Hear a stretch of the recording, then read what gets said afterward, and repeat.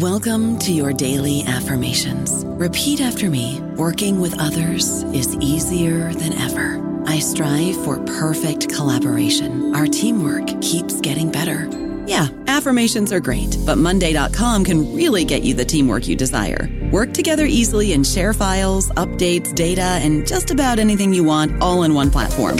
Affirm yes to start, or tap the banner to go to Monday.com.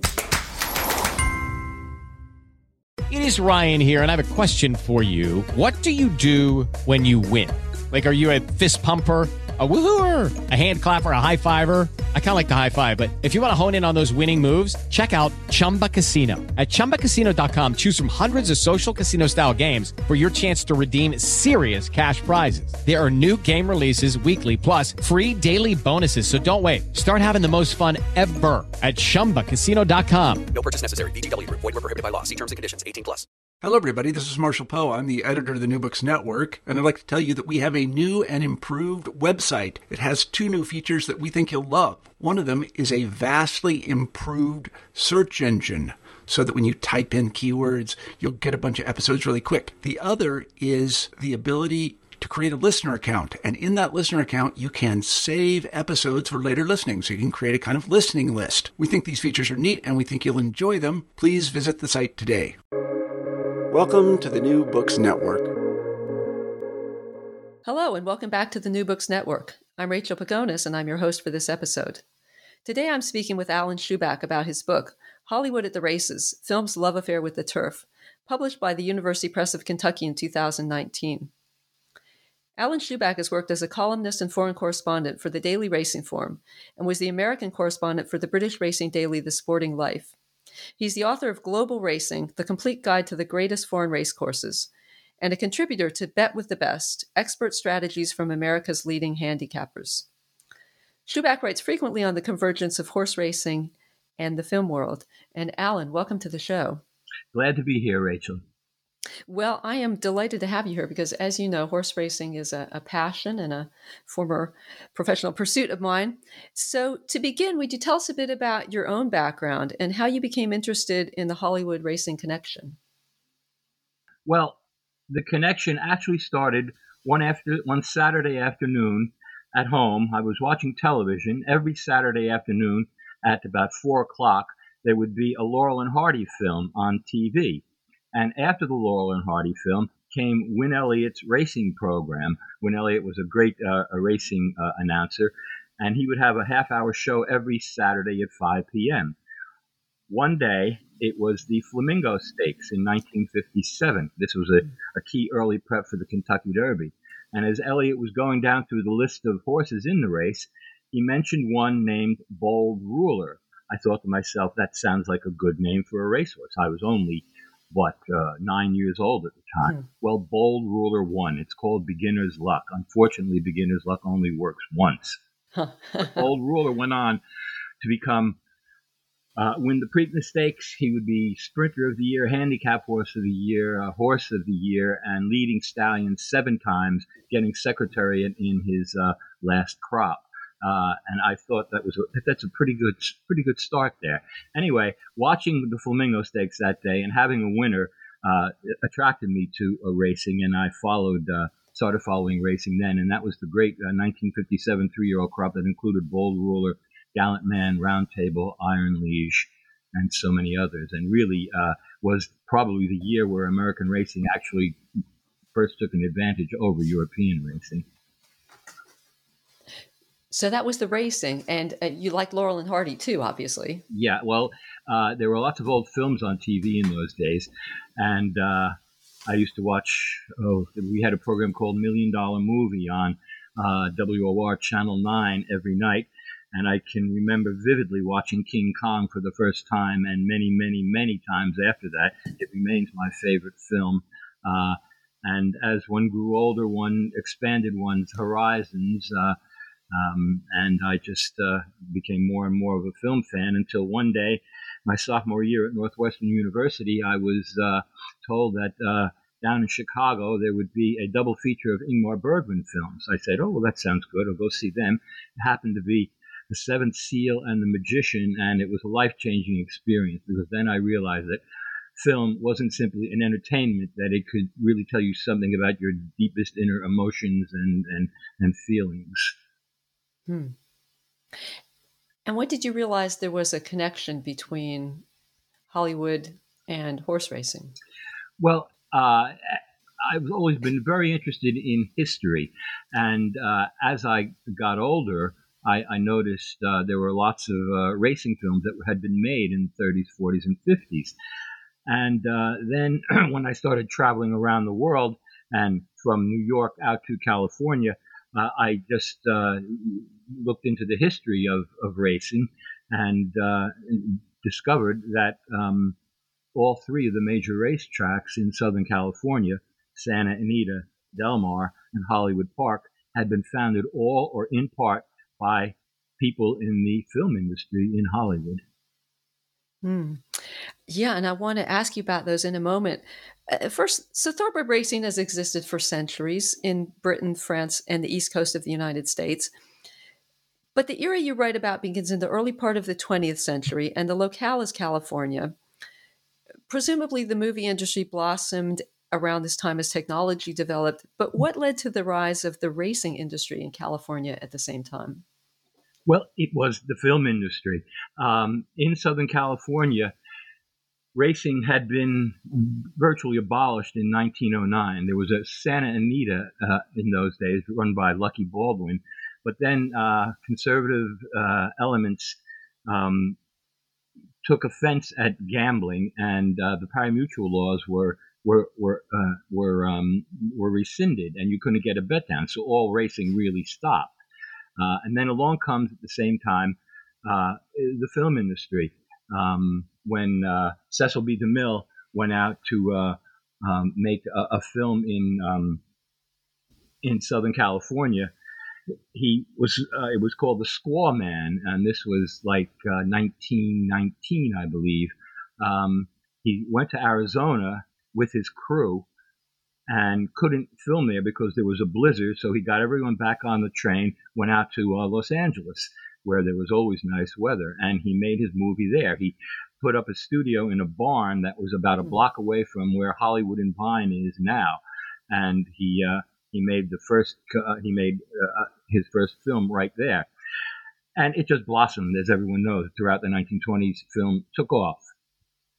Now, there was lots and lots of money, and the producers, directors, and actors were all helped because there was virtually no income tax in those early days. So they had lots of money, but there wasn't a whole lot of culture in Southern California at the time, and there was no sport at all.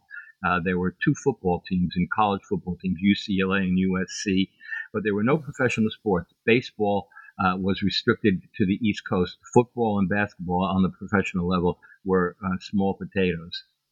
So they had nothing to do, no place to go to spend their money. And then along comes Prohibition in 1919. So for a long time in Southern California, you couldn't buy a drink and you couldn't get a bet down on anything. But there was Mexico down in Tijuana, just across the border from San Diego. And they had a racetrack there. And the Hollywood types soon discovered how much fun it could be to go down to Tijuana and play the horses and go to the casinos and get a drink without breaking the law. And Tijuana Race Course was a very fashionable place to go. And then after a few years, some of the Americans realized how much money that could be made there, and they started Agua Caliente, where they put together a race called the Agua Caliente Handicap, which for a few years was worth $100,000. And this is in the late 20s, which is, the race was worth more than $2 million with today's money. And lots of people went down there. Raoul Walsh was always down there, and so many others were too. And then finally, the people in California realized that so many wealthy Californians, not just Hollywood film types, but regular people, were going down there, and all the tax money was going to Mexico. So they decided that they would reinstate pari-mutuel wagering. And along about the same time, the 19th Amendment Prohibition was rescinded, And suddenly California was it was a place where you could have gambling, you could have horse racing, and you could get a drink too. And that led to the development of Santa Anita. Okay, so the film characters wanted to have a good time, and they created a way to have that good time in their own state rather than going to Mexico. So these three racetracks opened in Southern California in the 1930s. You mentioned them. Would you tell us a bit about each one and its specific connection to Hollywood? Well, the first was Santa Anita. There were a number of different groups who wanted to take advantage of opening a new race course, and the people. there was a great. It was like a race just to see who would have the first race course, and Hal Roach had plans of his own. Hal Roach was the head of the Hal Roach Studios. He was the producer of the Power Gang comedies, and most famously of the Laurel and Hardy of films. And he was a racing fan himself. And he tried a couple of times to get a race course started. He wanted to have one near his own studio in Culver City, but the local people objected. And then he hooked up with people from San Francisco. Their names, excuse me, Charles Stroud, who had been a dentist in San Francisco, lost all his money in the earthquake, and then a few years later, after building his fortune back up again, lost it in the stock market crash. But he was a resourceful man, and he got his fortune back up again. And he and Roach went together, and they started. They put together Santa Anita after being stymied in a couple of places by the locals who still didn't want to have horse racing around. And Roach and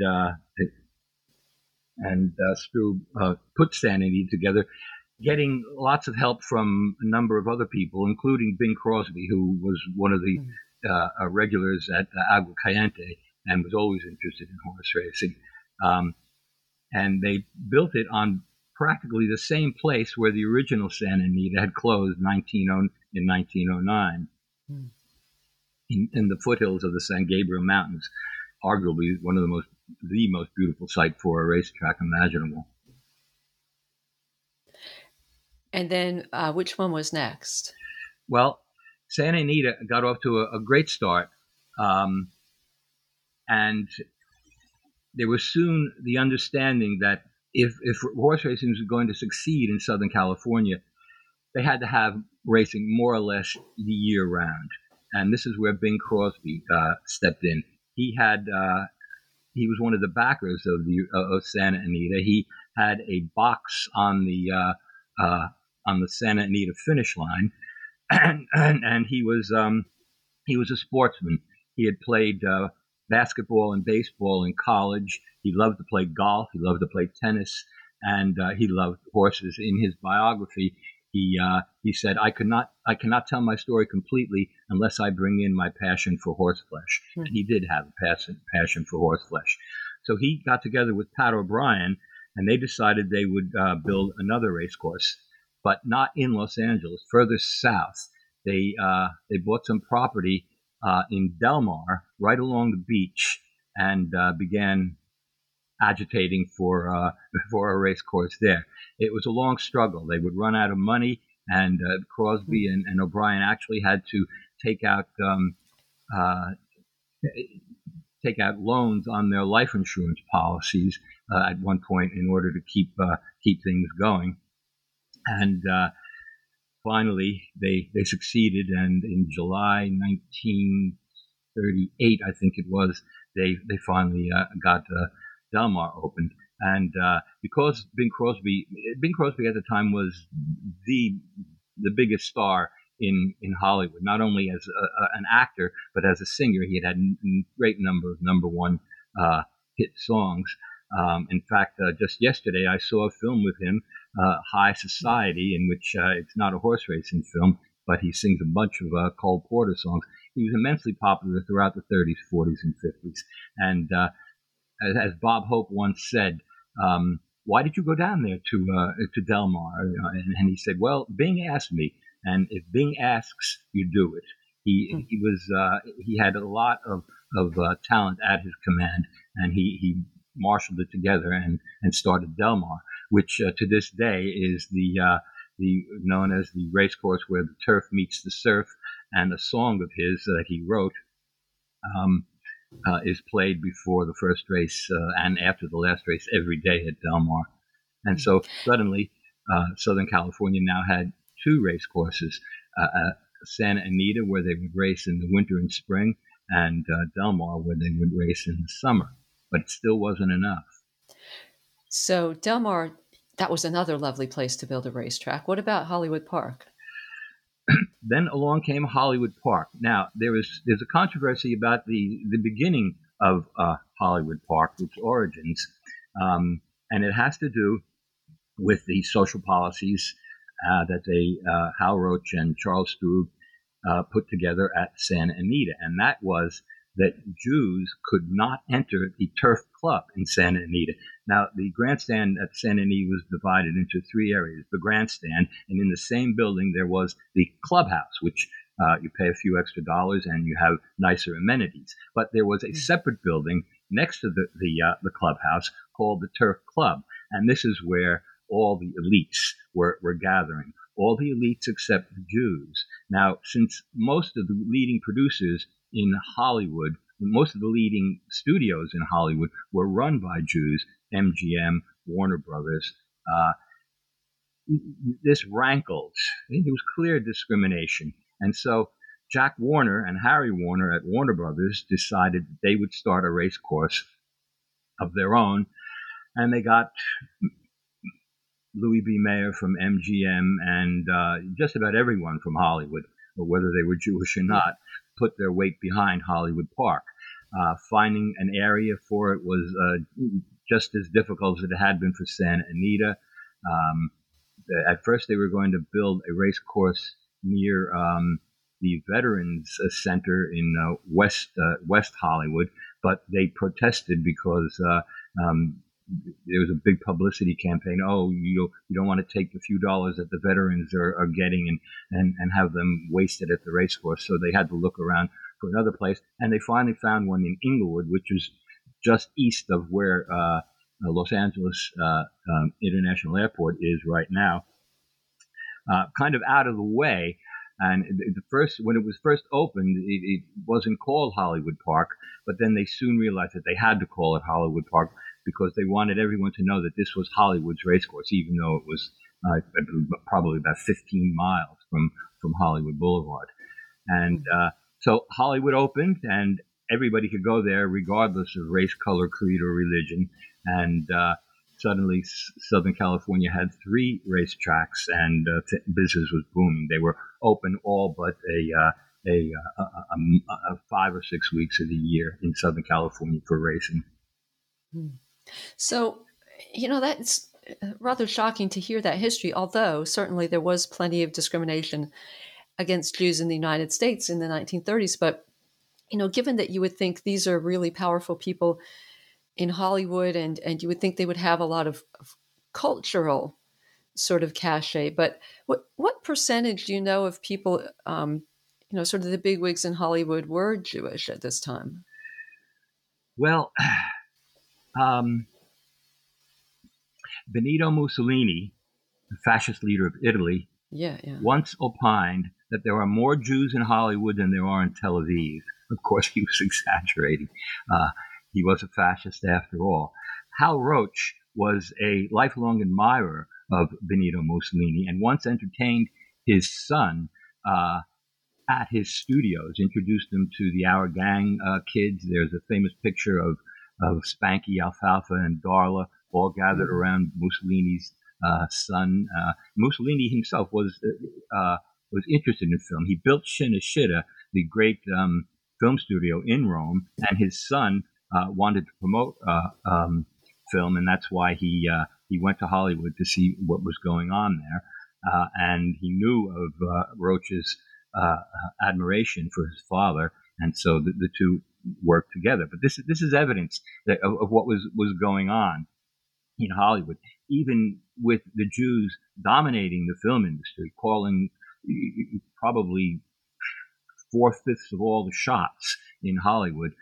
There was still room for discrimination, and Charles Strub and Hal Roach found it, and would not allow Jews into the Turf Club, which was where all the business deals, whether they were film or racing deals or other kinds of deals, were made, which is where all the top class socializing was taking place. And since Del Mar was at the time only an August track, that means that the only racetrack that was in Southern California where on a regular basis Santa Anita, the most exclusive area, was denied to Jews. But with the opening of Hollywood, they didn't have that problem, and they didn't have that problem at Del Mar either. Bing Crosby was an open-minded man, and he wasn't about to deny Jews or anyone else access to any area. So you think a lot of it had to do with Hal Roach's attitudes toward Jews? We know more about Hal Roach because he's a more famous figure than Charles Strub, but Strub was involved too, and the people that they had close to them were involved. There's a film that they made about discrimination against Jews in Hollywood, Gentleman's Agreement. It was all very pleasant and gentlemanly, above board. There were no beatings of Jews. There were no public arguments. It was all very gentlemanly and quietly handled, and which made it almost invisible. But it was certainly felt by the Jewish producers and directors who were being excluded. Yeah, and so is that how it was done at Santa Anita too? Because I don't imagine that they would have had a sign on the door saying "No Jews allowed." No, well, Jewish discrimination, I think, is not quite the same as discrimination against blacks. Yeah, you right away you can see who's black, but with Jews, it's not that way. It was much more subtle kind of thing, and but at least is effective. Yeah, and didn't Hal Roach actually start a film company with the son of Mussolini Jr.? Yes, he did, and it was racked with all sorts of problems. There was a deal that Roach would put money into pictures that would be made in Italy at Cinecittà, and it just didn't take off. After there were lawsuits involved, and ultimately it all fell apart. Well, maybe just as well. So let's go to another character, Louis B. Mayer. And he's famous as the head of MGM, Metro-Goldwyn-Mayer. And as you write, he also had a near obsession with thoroughbred racing and breeding, or maybe it was an obsession. The book has a fascinating chart depicting Mayer's racing and breeding results year by year, and it's alongside a column of the MGM movie releases that occurred under his reign. And some of them included The Wizard of Oz, The Philadelphia Story, Woman of the Year, Lassie Come Home, National Velvet, The Postman Always Rings Twice, Little Women. So he certainly had plenty to keep him busy. But what were some of Mayer's most notable racing exploits? Well, Mayer was not originally a racing fan. Even as racing was booming, he would contribute to the development of Hollywood Park, and he would be at Santa Anita. He had a box at Santa Anita, and he had a box at Del Mar, but it wasn't really something that he was very much interested in. He had some physical problems. He went to a doctor, and the doctor said, "You need a hobby," and he wasn't a very athletic person, so he wasn't going to take up swimming or golf or tennis. And someone recommended horse racing, where you can just sit back and buy horses, bet on horses, watch horses. It's a nice pastime, and you can sit all afternoon and watch it from your seat in the grandstand. So he got together a team which, in racing terms, was the equal of the team that he had put together at MGM, which was by far the leading studio in the 1930s. And he started to buy racehorses with the advice of all these top people from Kentucky in England, on what he ought to do. And Mayer was a genius. He rose to the top of the film world, and almost as soon as he started getting interested in horse racing, he rode to the top of the racing world. He knew from the advice he had been given that the key to success in racing is through breeding. And so he wanted to buy good stallions and good mares to begin to develop his own good racehorses. First one he went after was Man o' War, who would revolutionized American racing in 1920 and became the most popular thoroughbred racehorse up to that time. He offered Sam Riddle, Man o' War's owner, $1 million for Man o' War, and Sam Riddle said, no, absolutely not. I'm not going to do that. Years later, Riddle said he was afraid that Mayer would use Man o' War in one of his horses, in one of his pictures, which tells you something about what the non racing world thought. It tells you something what the racing world thought of people out in Southern California, that they were only dilettantes, that Mayer didn't know what he was doing. Well, Mayer did know what he was doing. He didn't get Man o' War, so then he tried to get Hyperion, who had been a champion in England and it looked like he was going to become the next great stallion in the world. And in fact, that's exactly what he did. Hyperion's influence is all over the thoroughbred map even today. So he offered Lord Derby, Hyperion's owner, $1 million for Hyperion. And Lord Derby took umbrage, and he said famously, though England lay in ashes, Hyperion will never leave these shores. And Hyperion never did leave these shores. But Mayer was undeterred. And the next year, he had his people searching around, and he came across a young foal by Hyperion, unnamed foal, and he bought it for 3,200 guineas, which was about $10,000 at the time. And he brought it to Southern California. And by this time, Mayer had already put together a farm outside of Los Angeles, southeast of Los Angeles. And this horse came there. He named it Alibi. And in early workouts, it was burning up the track. In fact, the legend is that one day, Alibi broke the track record at Santa Anita in a workout for 1 mile, which is really quite astounding. He was getting ready for his first race, and a few days before it, he had a workout and bowed a tendon really badly, so badly that he had to be retired, and he never ran. But Mayer started breeding horses with him, and Alibi became one of the leading stallions of his period. He sired Your Host, who would eventually sire Kelso, the 5-time winner of the Jockey Club Gold Cup. Alibi sired Determined, who won the Kentucky Derby. He also sired Flower Bowl, for whom there is still a race named at Belmont Park. Flower Bowl would be the dam of Grostark and His Majesty, two of the leading stallions of the 60s and 70s. Mayer had the golden touch. And that's amazing, because you couldn't do that these days. You couldn't take a stallion who had never raced, a colt who had never raced, and turn him into a major stallion. Yeah, that's it's expertise on the part of Mayer and his team, but it's also luck, because in order to succeed in racing, you need expertise and luck. And Mayer had them both in spades. He also sired the last big horse that he sired was that he bred. Mayer was Royal Orbit, who won the Preakness Stakes in 1958, I think it was.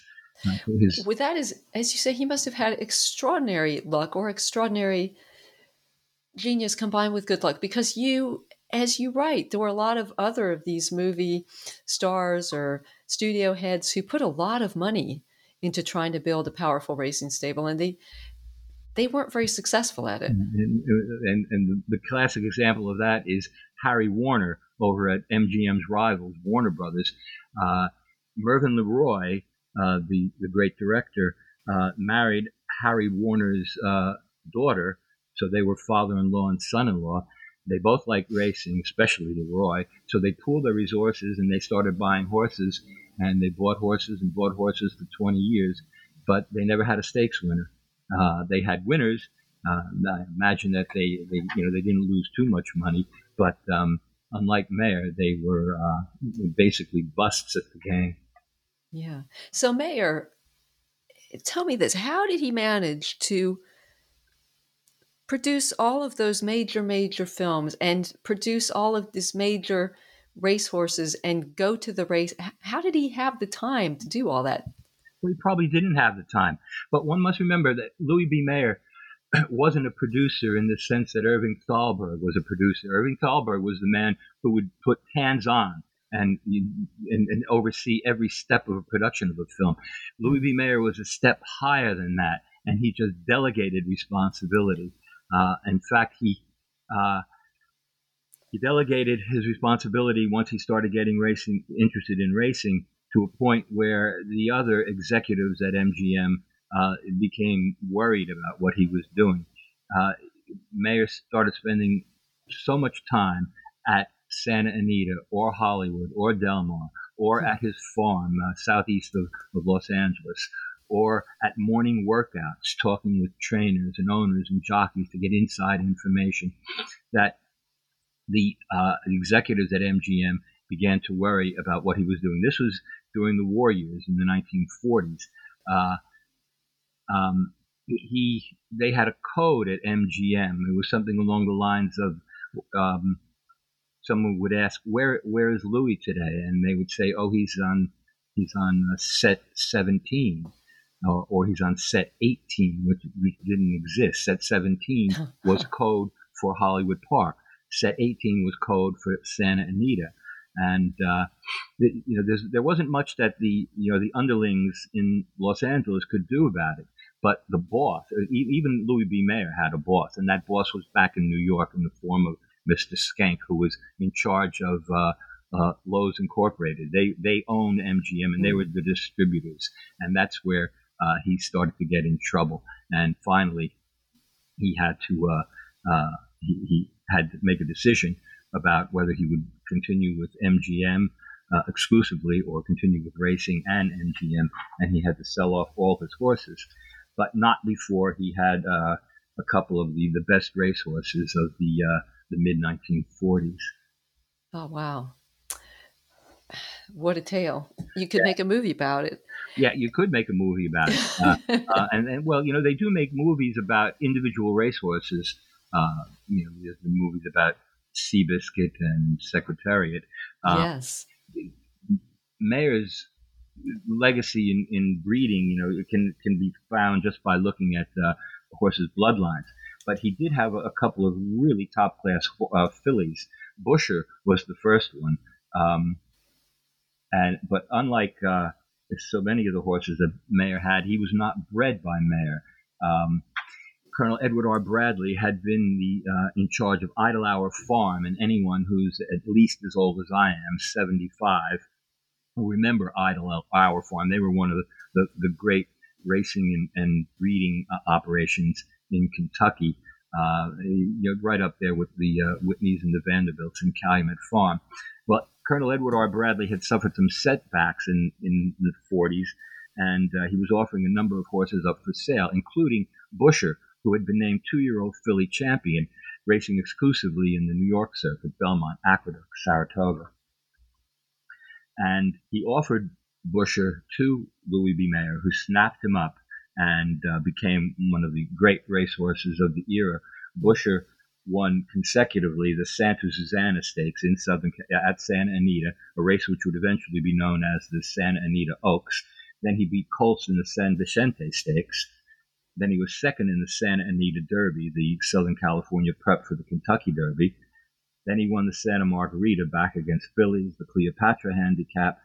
Then he was sent to Chicago. In those days, racing in Chicago was, racing in Chicago these days hardly exists anymore with the closure of Arlington Park.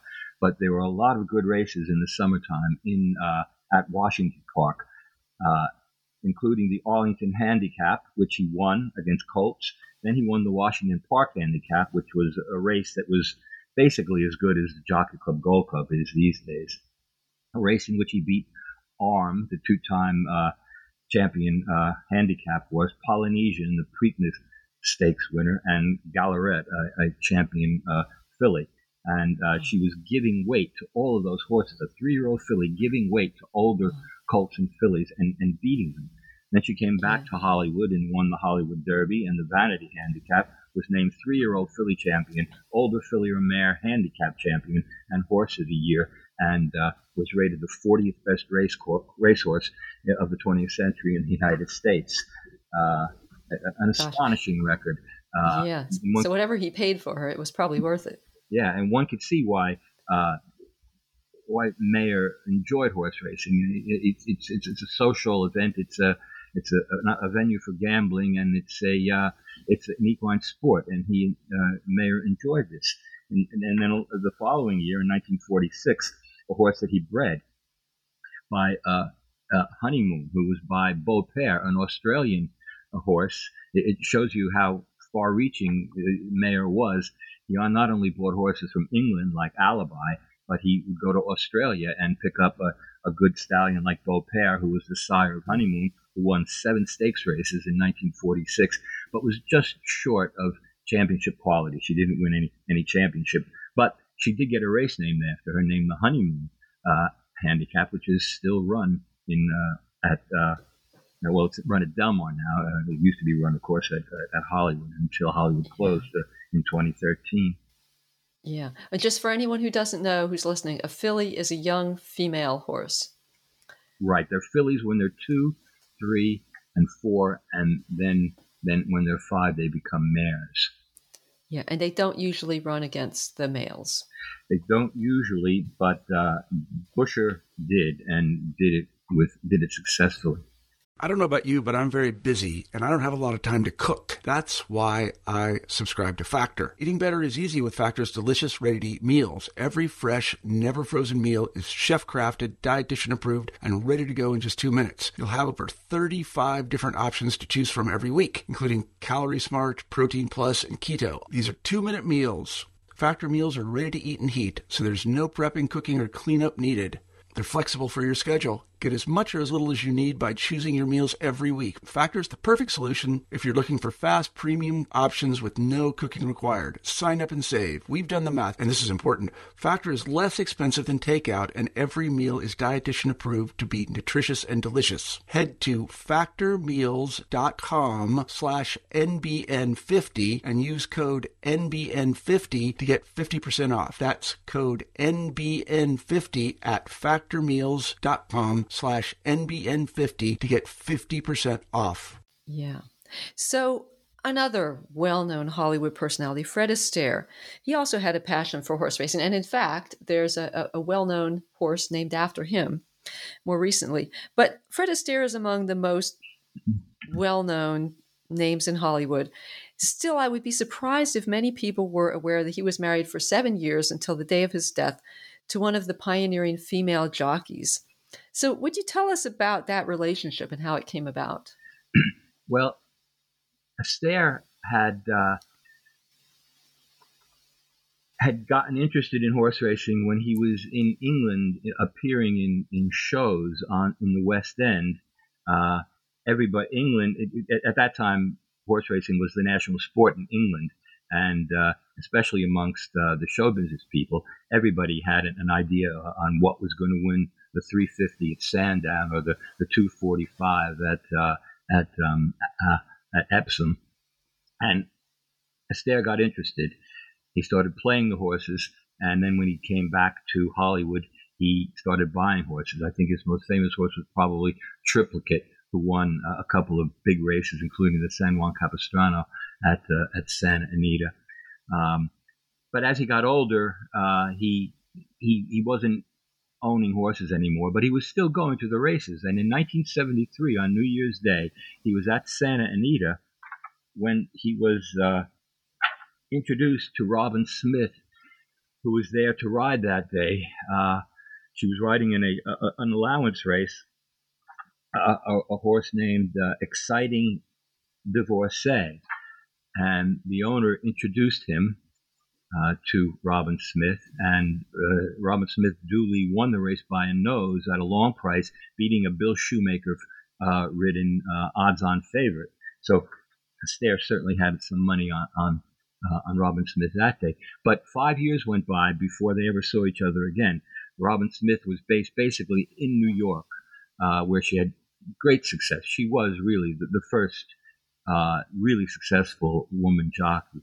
But she was also quite attractive, and she was used as a model sometimes. And she was out in Los Angeles to make a commercial for Shasta soft drinks. And she just cold called Fred Astaire up on the telephone and said, "Hi, remember me?" And he said, "Oh, I certainly do." And she asked him out to dinner. And so they went out to dinner, and they went out to dinner again, and soon they became an item. And they fell in love, and Robin Smith moved her tack out to Southern California so she could be near Fred more often, and they got married. And he was considerably older. Oh, I think he was like 77 when they got married, or something around there. And of course, she was, in her mid or late 20s, old enough to be her grandfather. Yeah, but we should mention that he was a charming fellow, and he was very famous, and he was very wealthy. Yeah. Oh, and he was and he could dance. And he could dance. And Rachel had a tough upbringing. She was an orphan, and she was basically unloved as a little girl. And I guess she had stars in her eyes, and she saw her chance, and she took it. Yeah, and we should mention that women were only started being licensed as jockeys in 1969. So when he met her in 73, it wasn't long after that. No, that's right. And then they got married in 78. Yeah. So, an unknown aspect of Fred Astaire's life to a lot of people. Yeah. And there are a lot of, sorry. Go on. Well, Robin Smith wasn't riding until the 1970s. In England, women could ride. Then we have the famous fictional horse race in National Velvet. Oh, yes. where Elizabeth Taylor, and with the help of Mickey Rooney, trains a horse up to the Grand National, arguably the most difficult horse race to ride in the world. And on the morning of the race, when the jockey for her horse shows up drunk, they have to replace him. And who replaces him but Elizabeth Taylor herself, 12-year-old girl who's never ridden in a race before, doesn't have a license, and is suddenly riding in the most difficult race in the world and wins. National Velvet is probably the most popular and famous of all the racing films ever made, but it's a pure fairy tale. It's a fantasy. And yet it manages to convince you.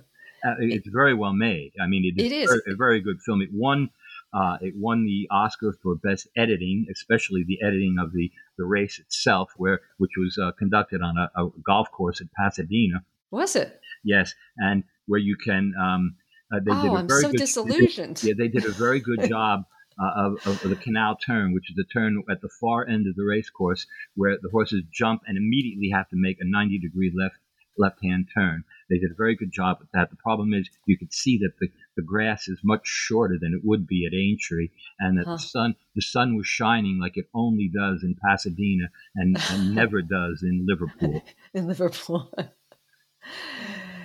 And the Grand National was actually a tougher course then than it is now. They've tamed it a little bit since then. Although every few years they seem to make one or another of the fences a bit easier, especially Beecher's Brook. They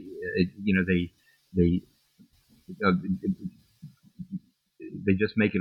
The landing side used to be at least a foot lower than the jumping side. Though they made that even, and they made the brook, the water part, not as wide, and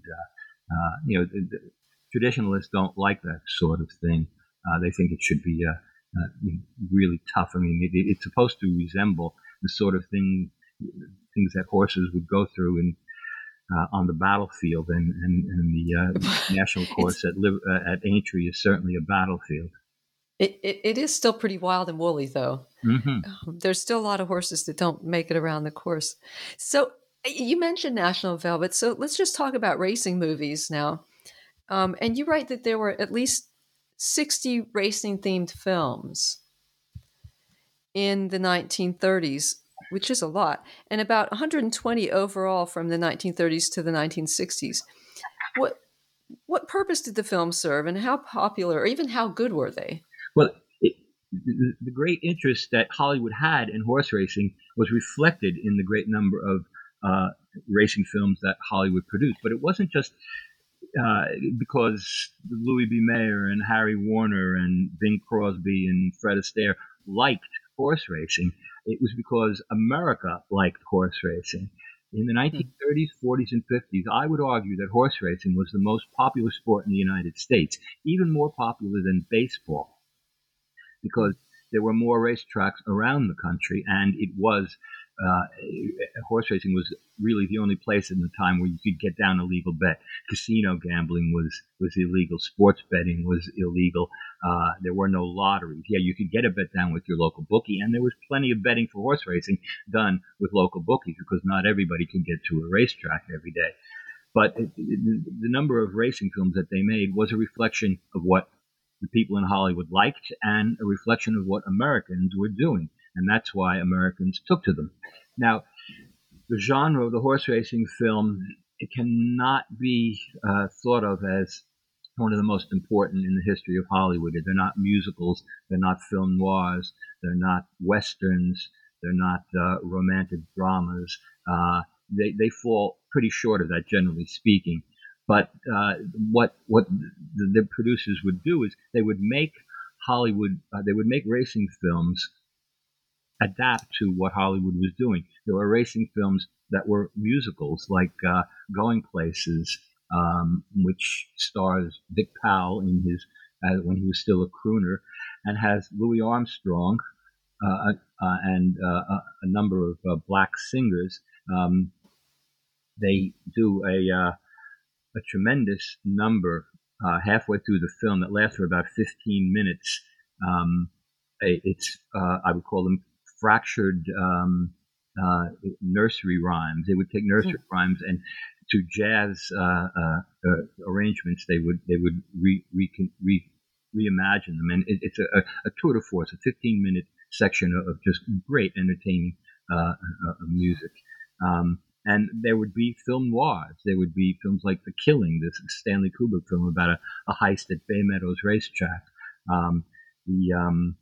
The Ex-Mrs. Bradford, which was William Powell and Jean Arthur solving a murder mystery.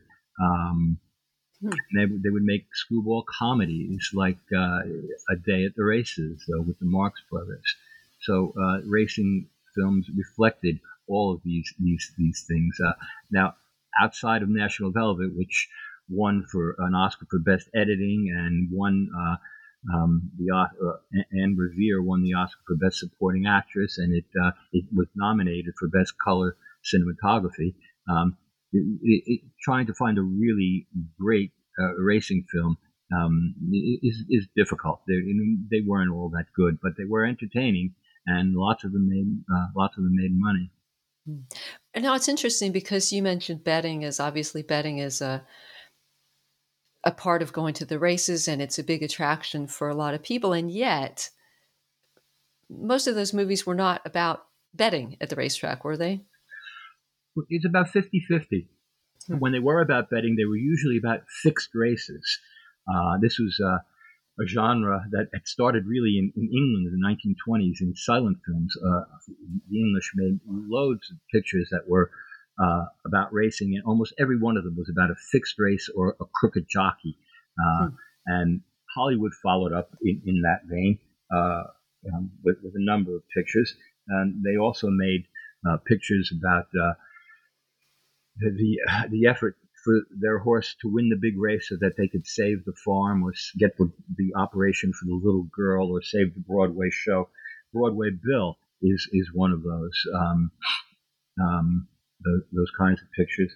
And then there were films like Down Argentine Way, which holds a particular place in the history of the racing film. This is one of the better racing productions. It was made at the behest of the American government in 1940. The government prodded Hollywood into making films to make nice to Latin American and South American countries in the run-up to World War II. The Germans were very influential in South America, and Washington wanted to get their 2 cents in by showing how much America appreciated Latin American and South American countries. And there were lots of such films made set in Mexico and Brazil, and Down Argentine Way was supposedly set in Argentina. Well, they didn't quite get it right. Their intentions were good. It starred Betty Grable and Don Amici. Betty Grable herself played an American horsewoman who goes down to Argentina to try and buy some horses from Don Amici, who plays an Argentine horse owner and breeder. It was a musical. Don Amici and Betty Grable sing the theme song, and along the way we run into the Nicholas brothers, the Torres brothers, and what was her name? The Chiquita Banana girl with the bananas in her head. Oh, I can't remember. Okay. Anyway, the problem was the Nicholas brothers were Americans, the Torres brothers were Mexicans, and this movie star whose name escapes us was Brazilian. Was it Carmen something? Carmen Miranda? Miranda, yeah. Carmen Miranda, yeah. right. She was Brazilian, so there were no Argentines. This was bad enough, but the real problem with Down Argentine Way was the racing scenes. Betty Grable is with Don Amici, and Don Amici and his trainer suddenly get the bright idea that a horse that has been the equestrian champion in Argentina for the last 2 years should now be returned to the racetrack and run in the races, which is quite fanciful. And the big race in question is something that looks like the Gran Premio Carlos Pellegrini at San Isidro. That's the Carlos Pellegrini is the South American equivalent to the Prix de l'Arc de Triomphe, which is the most important race in Europe and arguably the world. So they get this horse ready for this race, and the producers and the director, Irving Cummings, decide that it'll be a fixed race, and they have the horse in question ridden by a jockey who's in the pay of the gangsters, and he's going to pull the race. Well, as things go on, the horse wins the race anyway, and so everything is nice and a happy ending, and Betty Grable goes home back to America very happy, and everyone lives happily ever after, except the Argentine authorities. What the producers at 20th Century Fox didn't understand was that the jockey club in Argentina sitteth at the right hand of almost everything that happens in Argentina. Carlos Pellegrini was the founder of the jockey club. The big race was named after him. And in Argentina, even to this day, if you want to be a top success in politics, business, or sport, you have to be a member of the jockey club. Now, for the Americans to show a race in Argentina that was fixed was an insult not only to the jockey club, but to the Argentine nation. And the president of Argentina was so outraged, he sent a personal letter to Franklin Roosevelt protesting the depiction of Argentine racing and Argentine society in this film. The film was never shown in Argentina, even though it was a big success around the United States. So, the efforts to try and keep Argentina on the American side didn't make it, at least not in the form of Down Argentine Way. And as you know, Argentina, after the war, was a good hiding place for ex-Nazis.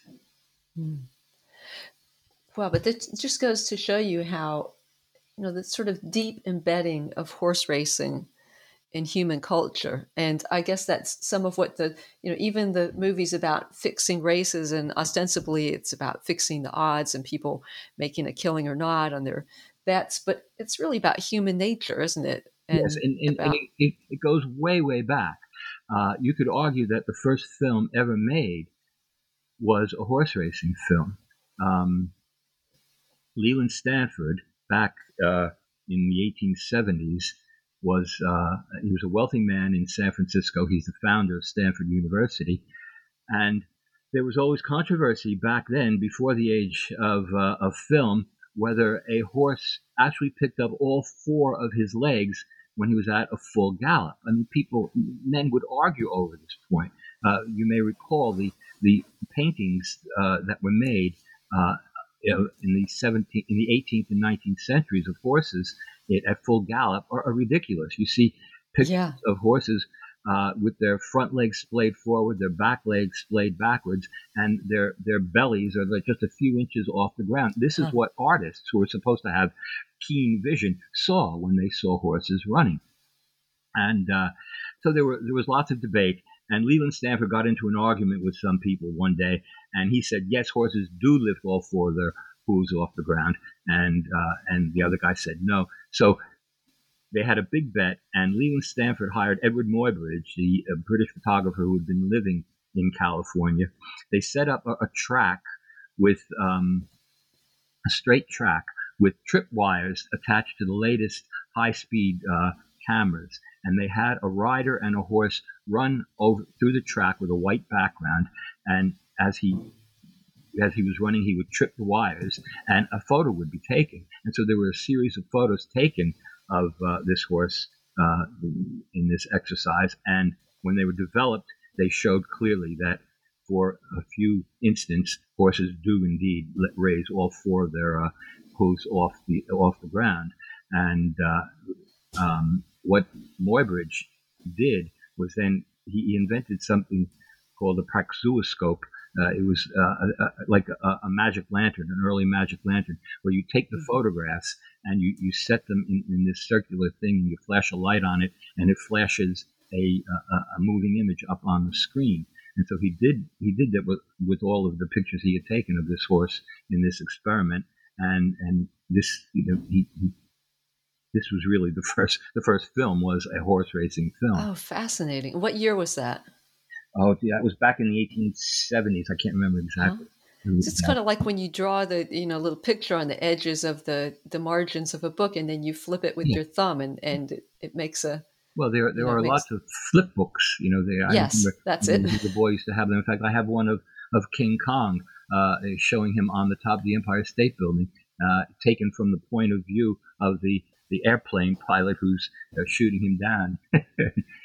We used to have such fun as children before they got all these. Everything is on a computer. Devices, exactly. Yes. Yeah. Well, the medium is the message, as they say, and certainly the medium of the computer, the laptop, and all that is that is what people are doing. I wonder. I fear for things like reading and film going the way of people who don't see anything but computerized moving images.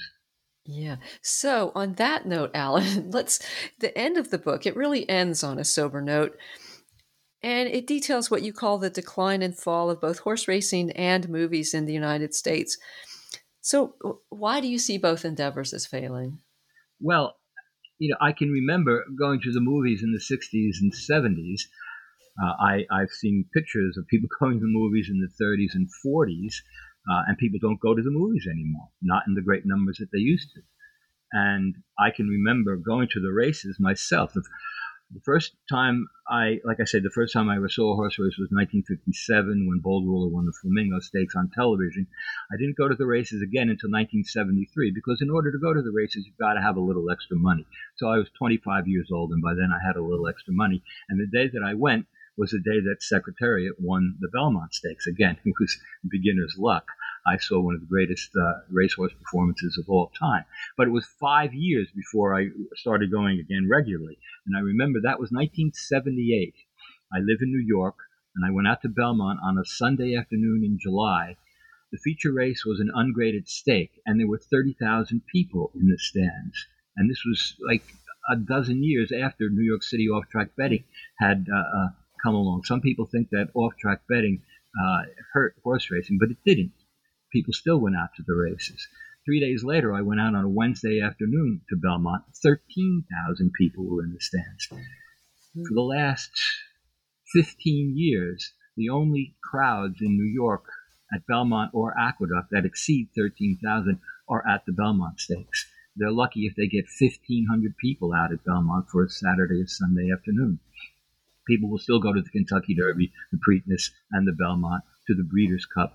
Every track has its big race: the Santa Anita Handicap, the Florida Derby, the Arkansas Derby, and there are the special meetings at Saratoga, Del Mar, and Keeneland. But nowadays, people go to the races. People watch the races almost exclusively to bet, and the betting people who bet horses at home on their computers do not become racing fans, and it's from the racing fans that racing produces owners, trainers, jockeys, racetrack administrators, racetrack employees, and racing writers. And we're losing out on all of that because people don't go to the races, just as we're losing out on in the film industry. The golden age is over, the post-golden age is over, and racing was fashionable, and amongst the very fashionable Hollywood types, it reached peaks of popularity, and that's gone now. So why is that? Is it with racing and the movies? Is it because people are now can do everything through their screens? Is that why people don't go to the movies and the races anymore? Is there something else? That's one reason. It's certainly a reason for horse racing. The people who run racing over the last 30 or 40 years have made a mistake in marketing the sport only as a venue for betting, when in fact racing is a three-pronged activity. Venue for betting. It's an equine sport in which the characters, the horses, the trainers, and the jockeys are just as interesting as football, baseball, and basketball players. But racing doesn't market itself that way, and it is a social occasion, unlike any other sport. If you go to a baseball, football, or basketball game, you plunk yourself down in your seat and you watch the game for 2.5 or 3 hours. But at a racetrack, you have to know how to behave. It's like a mini version of the world itself. You have to know how to behave, to walk around the racetrack, study the form, look at the odds, get online, place your bet, watch the race, go to the paddock, see the horses before the race, go to the winner's circle, see the horses after the race, have a beer between races. And at each one of these places, you talk it over with whoever you happen to meet. You can go into the track restaurant and have dinner or lunch. Well, Belmont Park doesn't even have such a place like that anymore. That you can get a buffet supper, but there's no place to sit down and get a formal lunch anymore. So all the social connotations in racing have gone by the boards, and in fact, horse racing has fallen off the American social and sporting schedule, except on those rare big days like the Breeders' Cup, which we just had this past weekend. The people just aren't interested anymore. In fact, I had trouble getting this book, Hollywood at the Races, published because I would go to a commercial publisher, and as soon as horse racing was mentioned, I could tell they walked away from it. They weren't interested. And so I got it published by the University Press of Kentucky in a state which is still interested in horse racing. In horse racing. But not a major publisher. Yeah. And what about movies? What's happened there? It's difficult for me to put my finger on it.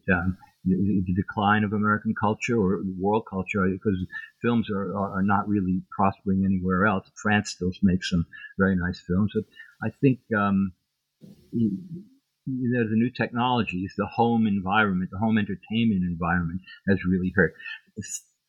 Hollywood was frightened to death of television when it came along in 1948. And they tried everything from 3D to wide screens to road shows and big hooplas and everything. And they held television off. quite well until the 1980s, when things really started to go haywire.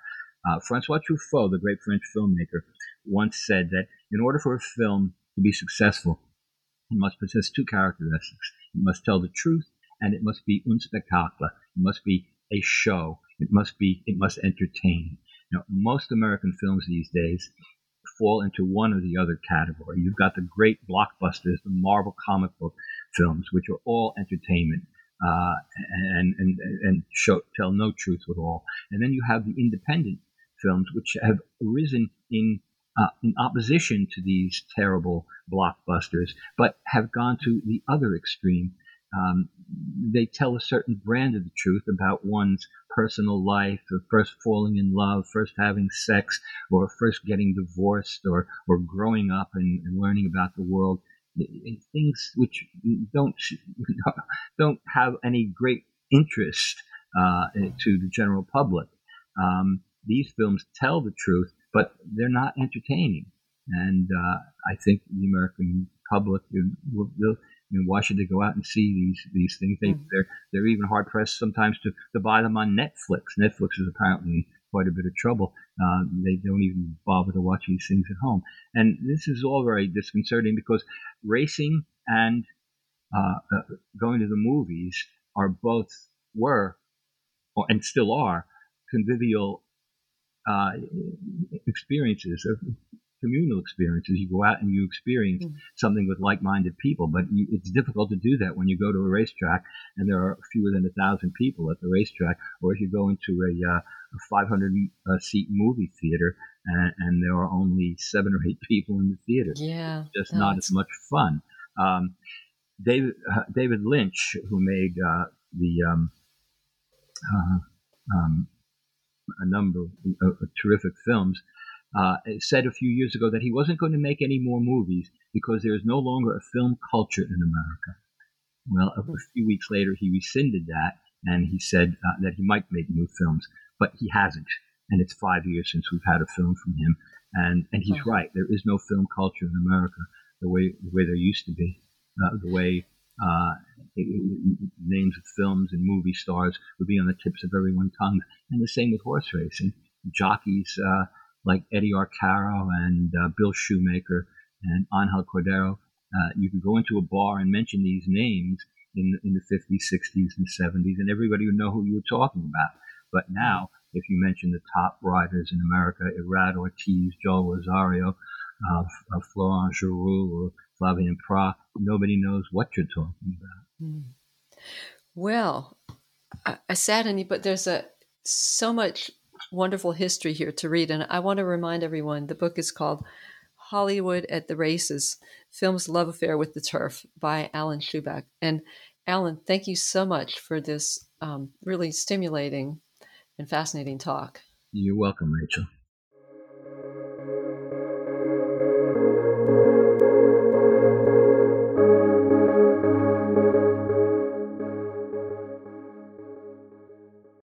Lucky Land Casino, asking people, what's the weirdest place you've gotten lucky? Lucky? In line at the deli, I guess? Aha, in my dentist's office. More than once, actually. Do I have to say? Yes, you do. In the car before my kids' PTA meeting. Really? Yes. Excuse me, what's the weirdest place you've gotten lucky? I never win and tell. Well, there you have it. You can get lucky anywhere, playing at LuckyLandSlots.com. Play for free right now. Are you feeling lucky? No purchase necessary. Void where prohibited by law. 18+. Terms and conditions apply. See website for details.